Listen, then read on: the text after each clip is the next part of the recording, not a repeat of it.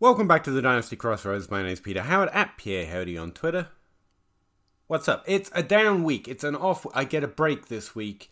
So a couple weeks ago, I asked everyone on Twitter to tell me who they'd like me to ask to come on the Crossroads for the in-between episodes where I just quiz other people about how they play Dynasty to try and learn some things, and also just to give me a break from the writing of the more difficult episodes. I really have to start checking who you all suggest, though, because every now and again I walk down here to interview someone and it turns out, oh, Jason Moore is the co-host of the Fantasy Footballers podcast, and they're like a name. And so unprepared, under-practiced, I walked into an interview with Jason Moore and asked him about Dynasty, and that's what you're about to listen to for 30 minutes. Really appreciate you all. Check out Jason at Jason FFL, or check out the Fantasy Footballers if, you've never heard of them. Do you have the time to listen to me grind? Take down the film watchers and nerds all at once. Who are you and how do you play Fantasy, Dynasty, or some format in which I can actually, have an opinion on? Sure. Do you only play Redraft, or do you play a lot of Dynasty as well? No. We play a lot of both Dynasty, Redraft, Best Ball. I mean, this is kind of life. So I love Dynasty. If you want to know what my Dynasty strategy is, it is to try to win every year.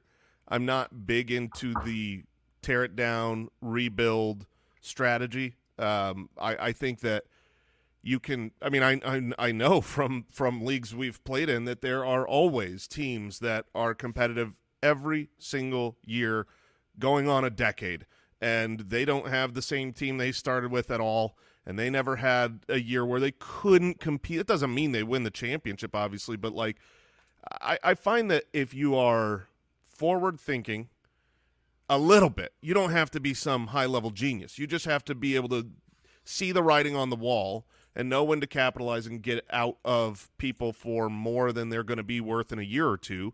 You can pretty much recycle your talent and stay competitive every year. And honestly, I think in fantasy, whether it's redraft or dynasty, if you're competitive, that's all you got to do. You just got to be competitive. You can win a championship. That's it. I say it all the time, kind of off of our show. It takes skill to make the playoffs, and it takes luck to win a championship. So if you can just be good enough to be in the top, whatever your league is, 4 or 6 teams, just get lucky in the playoffs. You can win a championship. So what do the teams have in common, the ones that stay competitive? Or what do you think they have in common that you try to emulate or reproduce? Or is there any one particular thing? Or? Well, I think cycling running backs is a big part of it. Running backs' life shelf is so short that if you try to hold on to them long term, it doesn't really work out in your favor.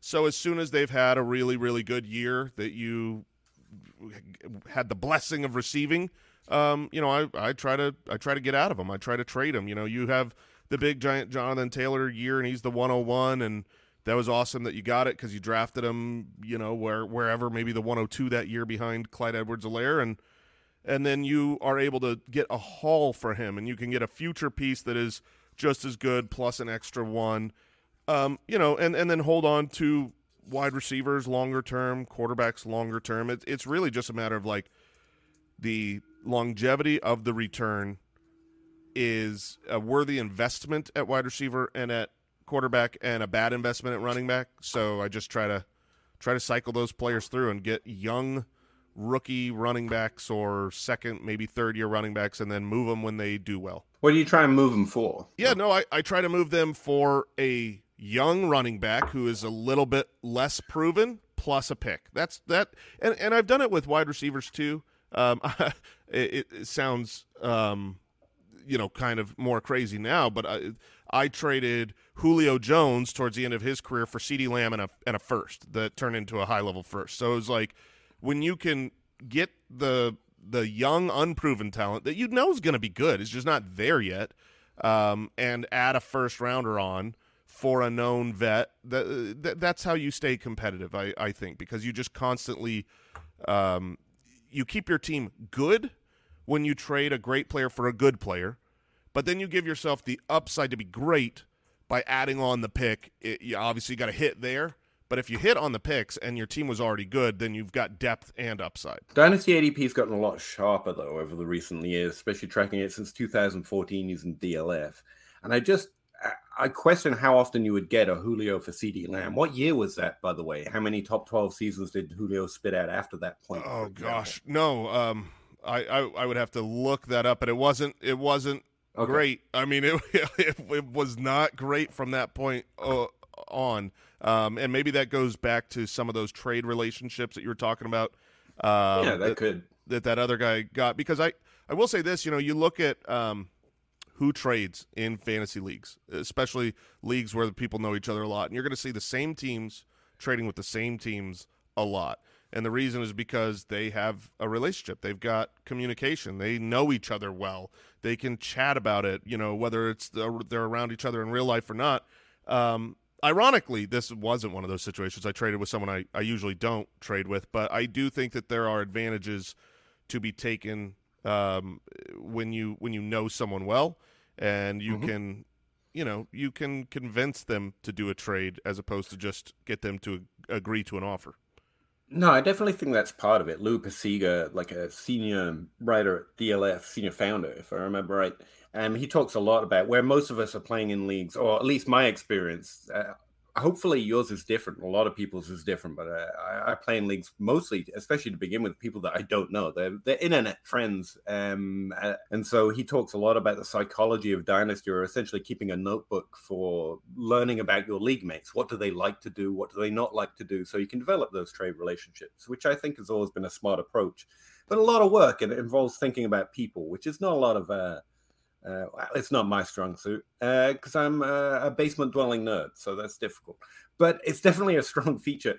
What I'm thinking about right now is how often those type of trades go down. For example, Garrett Wilson, Chris Olave, both held the top 12 Dynasty ADP. It would be difficult to trade Tyreek or Stephon Diggs into them plus a first right now, since both of them are drafted below, for example. Now, that's not a one-to-one for Julio because he was a unique figure, but I wonder, are the names right now that stick out to you, young players or old players that you think that kind of? I actually think you're bringing up perfect examples of what I'm talking about. I just looked up the trade. It was 2020. So 2020 was CeeDee Lamb's rookie year. He hadn't broken out yet. He was just a high prospect, and Julio was coming off of being the wide receiver 3, 5, 5, 6, 2, 8. So Julio is just known commodity. A superstar, and I traded him for a hopeful rookie plus a 1. Well, that year, Julio finished as the wide receiver 53 and sucked. I mean, he never did anything again. So I got out right at the correct moment. Obviously, there's some luck in that. Now, if you're trying to say, trade Tyreek Hill for Garrett Wilson plus a first, well, you could never do that. But last year, and when there was hope that Garrett Wilson was going to be great, but he hadn't broken out yet, a couple weeks into the season or something like that. You probably could have gotten a trade like that done 3 weeks in when Tyreek was hot and Zach Wilson was not, and all of a sudden now a year later you're like, whoa, that would be insane to grab that. I know in our league, early on in the season, Garrett Wilson was traded for just comical scraps, and now they regret that. Yeah, I think increasingly being earlier rather than being later. Old curmudgeon at this point, we're talking about the wait-and-see approach, the third-year breakouts that we think we know too early. Whereas now, increasingly, again, Chris Olave, Garrett Wilson, both finished outside the top 12, borderline top 24 wide receivers, and Dynasty across the board has had no hesitation in placing him in the top 12 alongside CeeDee Lamb and Jalen Waddle and A.J. Brown. These phenomenal wide receivers who are all mid, even if they're at the midpoint of their career. I think because we've learned to try to be earlier, especially in-season trades, that bodes well. But that kind of rules out like last year's rookie class at this point, unless you want to take other players from 2022 that were disappointing in their rookie season that you still think might have that juice left in them, or do you mostly approach in-season in a rookie year like you were just talking about with Garrett Wilson? I think both can certainly work. Like Treylon Burks to me is someone that I know right now the reports out of camp are like he's looking great, and so the astute Dynasty manager might be like back in on him. But at the end of last year and through this offseason, I don't think people, you don't know what the quarterback situation is. You're just not sure. But he would be someone that I would certainly target. I still have full belief in Treylon Burks and maybe the manager in that. That's certainly not a player where everyone just believes he's going to be a star still. So that could be someone you target. And again, early into the rookie season, when a rookie is not hitting, but you still believe in the talent, I do think that that's a really nice buy window. Damn, Jason, I was hoping to clap you there with something actually recently. I was hoping to catch you in something and have some Sky Moore or David Bell arguments right now, because breakouts after a disappointing rookie season, and you can measure a lot of different ways, but the percentages tend to remain about the same. Like 27, 28% of breakouts or players that improve after a disappointing year one. It's about 27 or 28% of the players who are actually seeking or hunting in Dynasty. And so disappointing rookies are one of the areas I try and avoid. But Treylon Burks, they do happen, though. And someone like Treylon Burks actually does stand out to me. What about Treylon Burks keeps him on that list for you? Again, me as a degenerate basement dweller, I have like a spreadsheet somewhere, I'm sure, that demonstrates it. But I'm assuming you as a ultra cool fantasy footballer have a different method. It's a combination. We really focus on analytics here, but we also watch film. We're not just complete spreadsheet bros. I am a spreadsheet bro. Love me some spreadsheets. Goodness gracious, I live in them. But I mean, fantasy football in 2023, you gotta occasionally look at a spreadsheet. Yeah, I guess. Yeah, you gotta have. I think you gotta have both. So for me, the targets per route run. When he was on the field, he was demanding targets. He was efficient with them. Like, it wasn't like a Sky Moore situation where his opportunity to do something was enormous, and he did nothing because he's not good enough. That's my belief. Usually when players get an opportunity and they just don't do it, well, they're not going to do it, just like you're saying. But with Treylon Burks, it was like when he got the opportunity, he did do it. He looked good. He wasn't a full-time player yet. He was playing 50% of snaps a lot of those games, kind of in the doghouse. Missed, 6 games to injury. Missed training camp with injuries. So to me, it's a little bit it's explainable, the disappointment, because of the injuries. And when he was on the field, he passed both the eyeball test and some of the metrics tests that on an efficiency level that I look for. So, but I would agree with you. There's not a whole lot of disappointing rookie year players I prefer to target. And in really season, again, earlier is better. It's definitely, I like that aspect of it. You're looking at by week 4, who still could break out by the end of this year, but hasn't yet. Especially at wide receiver, because wide receiver, we've looked at for redraft leagues, which, our show, we just launched the Fantasy Footballers Dynasty show this last year, where we're focused on Dynasty once a week. But our main show has always been redraft. And we discuss Dynasty because we play it, but we've always had a redraft focus. And so in draft season over the last decade, and it's changing a little bit more in the modern NFL, but for the most part, I have not liked drafting rookie wide receivers. I love having rookie wide receivers by the end of the year, but I'm going to pick them up off of waivers or acquire them in trades, because for the majority of times, not always, Chris Olave did it backwards last year, but for the majority of players at wide receiver as rookies, those first couple weeks are slow. They don't come out of the gate gangbusters. Even great rookie season finishes, you look at when it happened, and it's more often than not the second half of the year for wide receivers. So that's where, like you said, 2 weeks in, 4 weeks into a rookie wide receiver, maybe scoop them up if they haven't done anything good. If you believe in them. Quentin Johnston this year comes out, looks like he's third. He's playing, maybe he's fourth. He's behind Palmer on the depth chart to start 2, 3, 4 weeks in, has done nothing. Go get him. Targets per route run is an interesting statistic. I think it's been misread a number of different times. For example, Christian Watson has a high targets per route run. I think it's around 23, slightly higher than Treylon Burks, but I would consider him I would consider him more of a gamble heading into 2023. Now, do you rely on the tape for that, or is it more reading the situation because Aaron Rodgers is gone? Or are you actually still in on Christian Watson? You think he's one of the guys you go get since his ADP's around, or not that there's one consistent ADP, but his value is probably around Traylon Burks. Like you could choose one or the other. Yeah, if I had to choose one or the other, if they're right next to each other, I probably still would go with Christian Watson. I like both players. It's situational for targets per route run. You've got some players where they are utilized in a role, like for instance, Kadarius Toney. Kadarius Toney has an enormous targets per route run. When he's on the field, demands targets. Well, sometimes that gets skewed because some players, when they're on the field, they demand that target. But some players, when they're on the field, when they're small snap percentage players, it's because they have a play designed for them. Like they're bringing that guy on the field to run this play. And so, the targets per route run are enormously high because he's not running a lot of targets because he comes in for his role. And that's kind of more the Kadarius Toney. I didn't see that with Christian Watson. Christian Watson, I do think, demanded targets. But obviously, the quarterback change there is the scariest part because, this offseason I did happen to watch all of his targets. And when I watched it, I was so impressed by Christian Watson. I think he's super talented. What an athlete. But I also went, man, those balls are just coming right over defenders' hands. They're just getting laid right in where he needed it. And over, I kept thinking, like, is Jordan Love going to be able to do this? Is he going to be able to hit him in stride like that? And so I saw a tweet minutes ago, like right before we came on the show.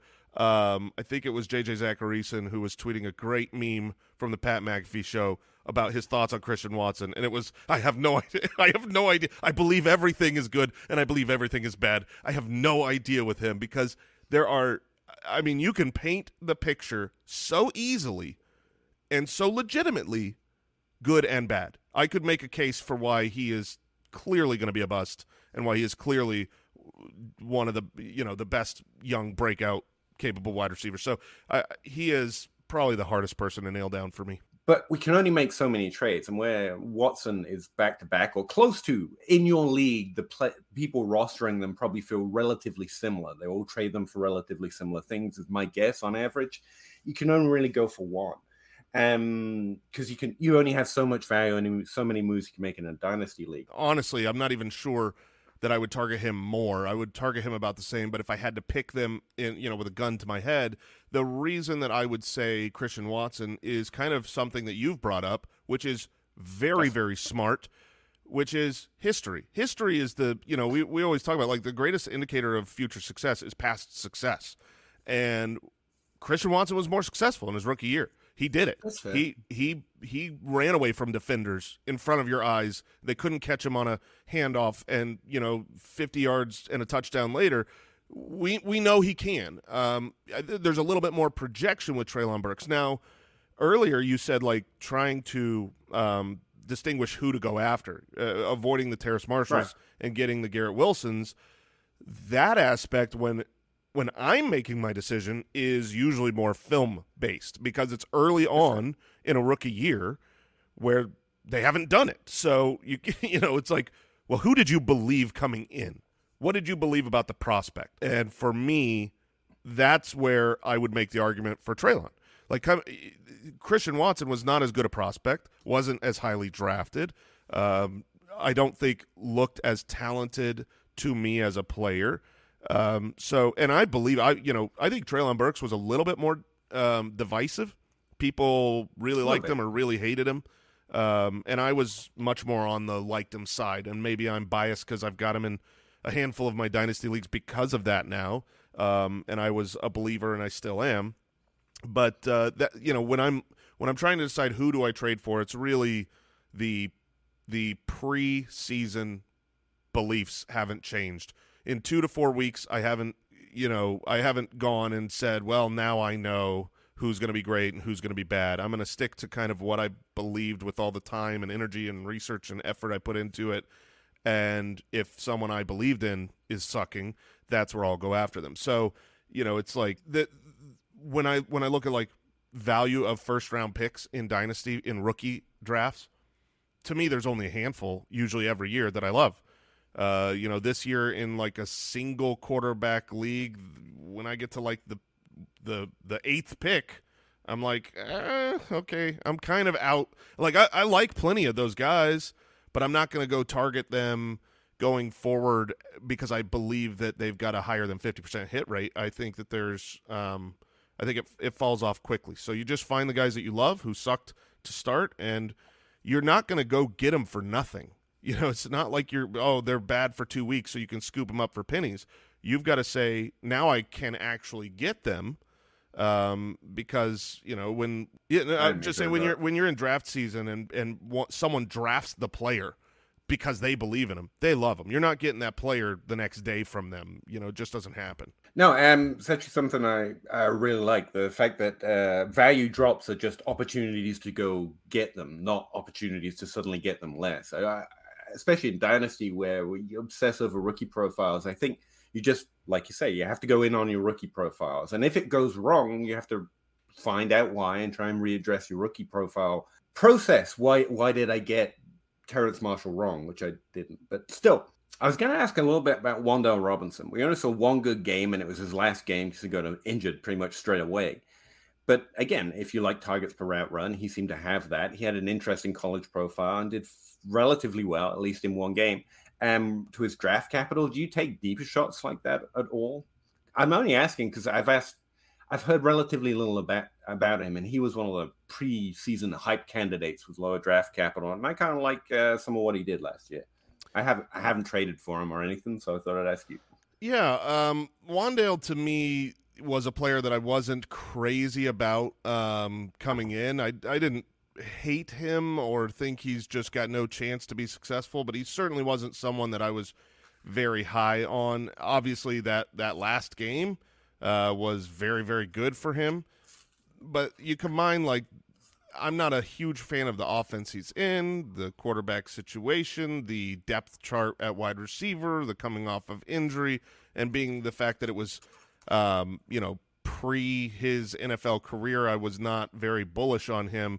I don't find myself being a Wan'Dale truther at all. I don't have him in any of my personal leagues. I'm not looking to trade for him, so that could be a mistake. But I'm not a Wan'Dale believer. Yeah, 2022 rookie class in general, it's impressive, but average on the whole. When you look at first-year performances, but so many of the points were scored by so few with good draft capital who expect good things moving forward. It's a really interesting class projecting from this point forward, but I don't think we're due a lot of unexpected or great values from a draft class. We've had 3 draft classes in a row that have been average or above average in terms of the value we've gotten out of them in their rookie year. What I'm trying to sum up here is that I think that we're expecting too much from 2022 because we've had so much from the wide receiver position in general. I don't think it's a year I'm going looking for too much extra. I even have questions about Chris Olave and Garrett Wilson because rookie players who do well in their rookie season, which they definitely did, but there's a note to them where if they get the full role of a 20% target share per game, for example, which both Garrett Wilson and Chris Olave did, but they don't break out into the top 12, it's not that they don't continue to be useful for fantasy. In fact, they produce multiple top 24 seasons and are great. It's a list with AJ Green and Mike Evans and Amari Cooper. They're all great players, but they also tend to have higher top 12 breakout years in that they went further into their career. And it tends to, more often than not, connect with a situation change, whether it's Amari Cooper going to Dallas, because while year 2 is, I'm just doing a podcast by myself at this point, sorry. While year 2 is the biggest volume jump for players of any year, players who already got 20% target share or above, a full role, as I would term it, they're not the ones creating the jump in volume. We can't expect a 27% target share because they had a 22% target share.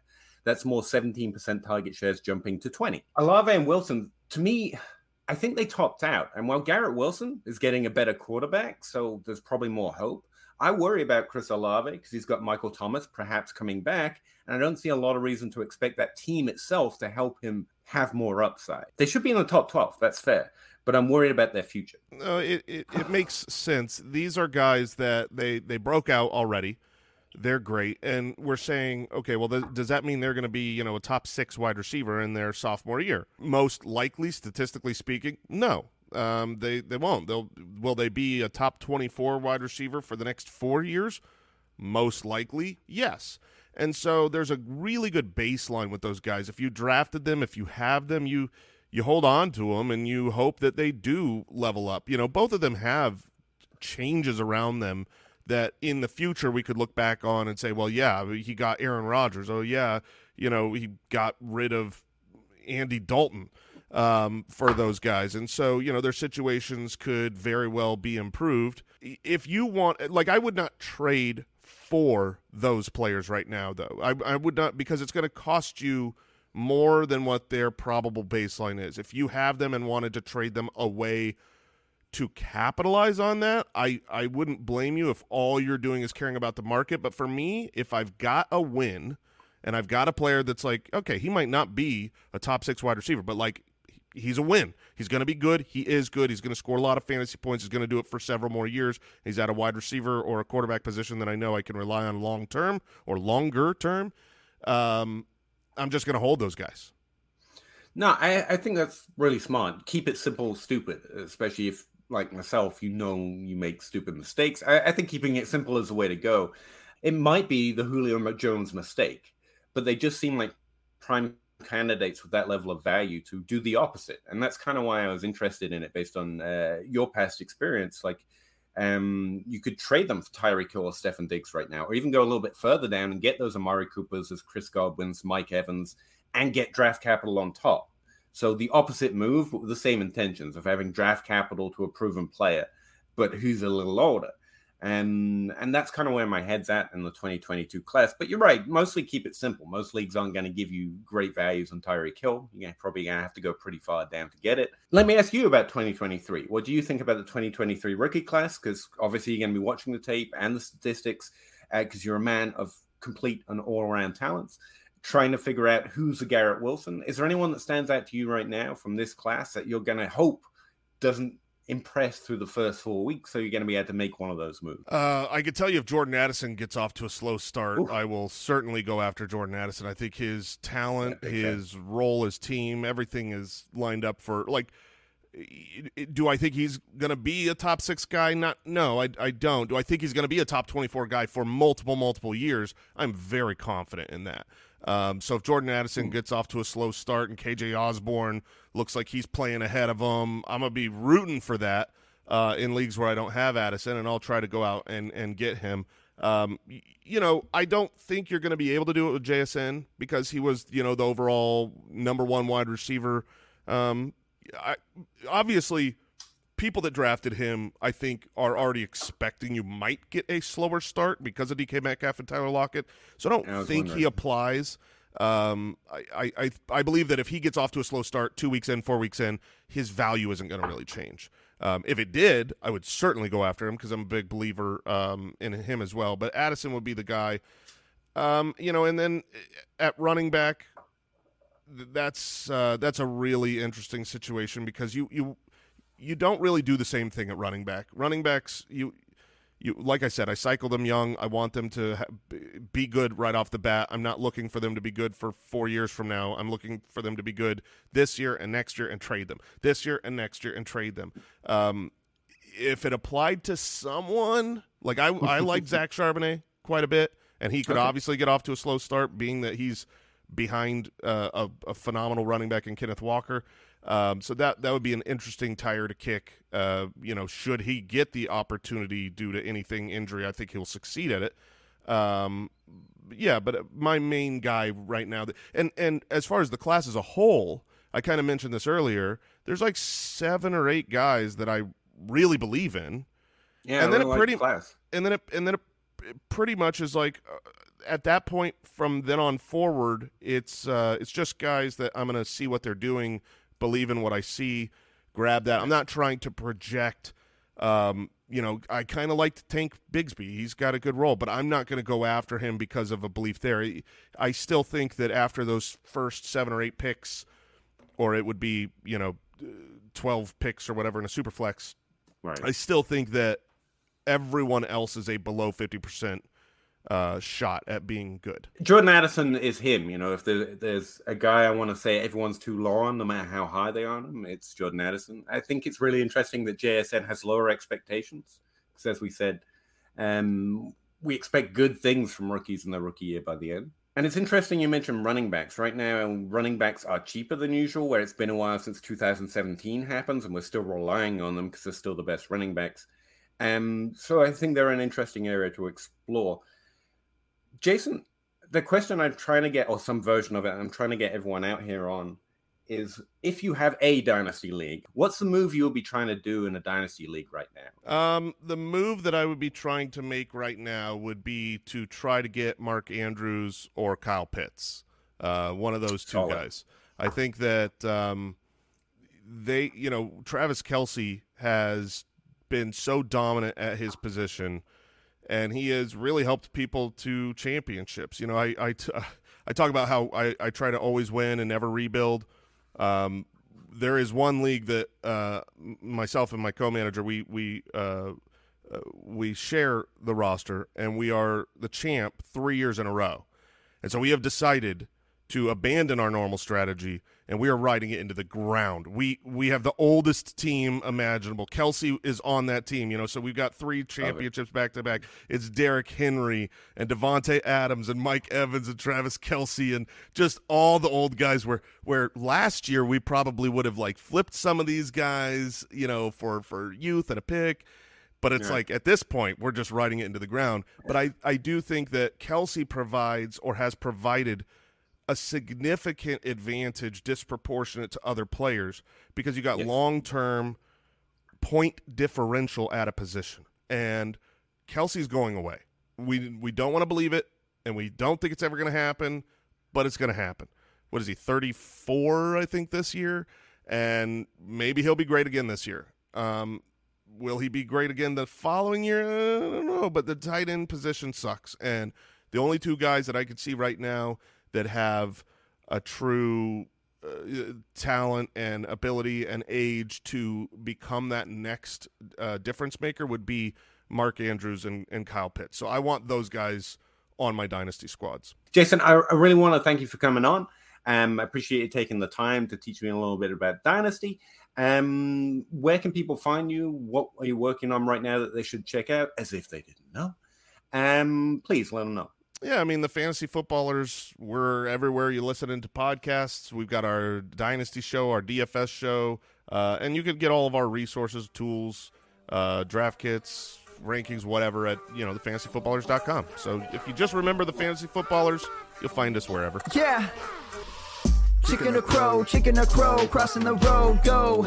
Clicking a poll, Twitter is gold, player unfold, so. Jake on the table and Nate on the plays, no. Pete enumerates the plays, they're analytical. Picking my nose, don't really know if I like that.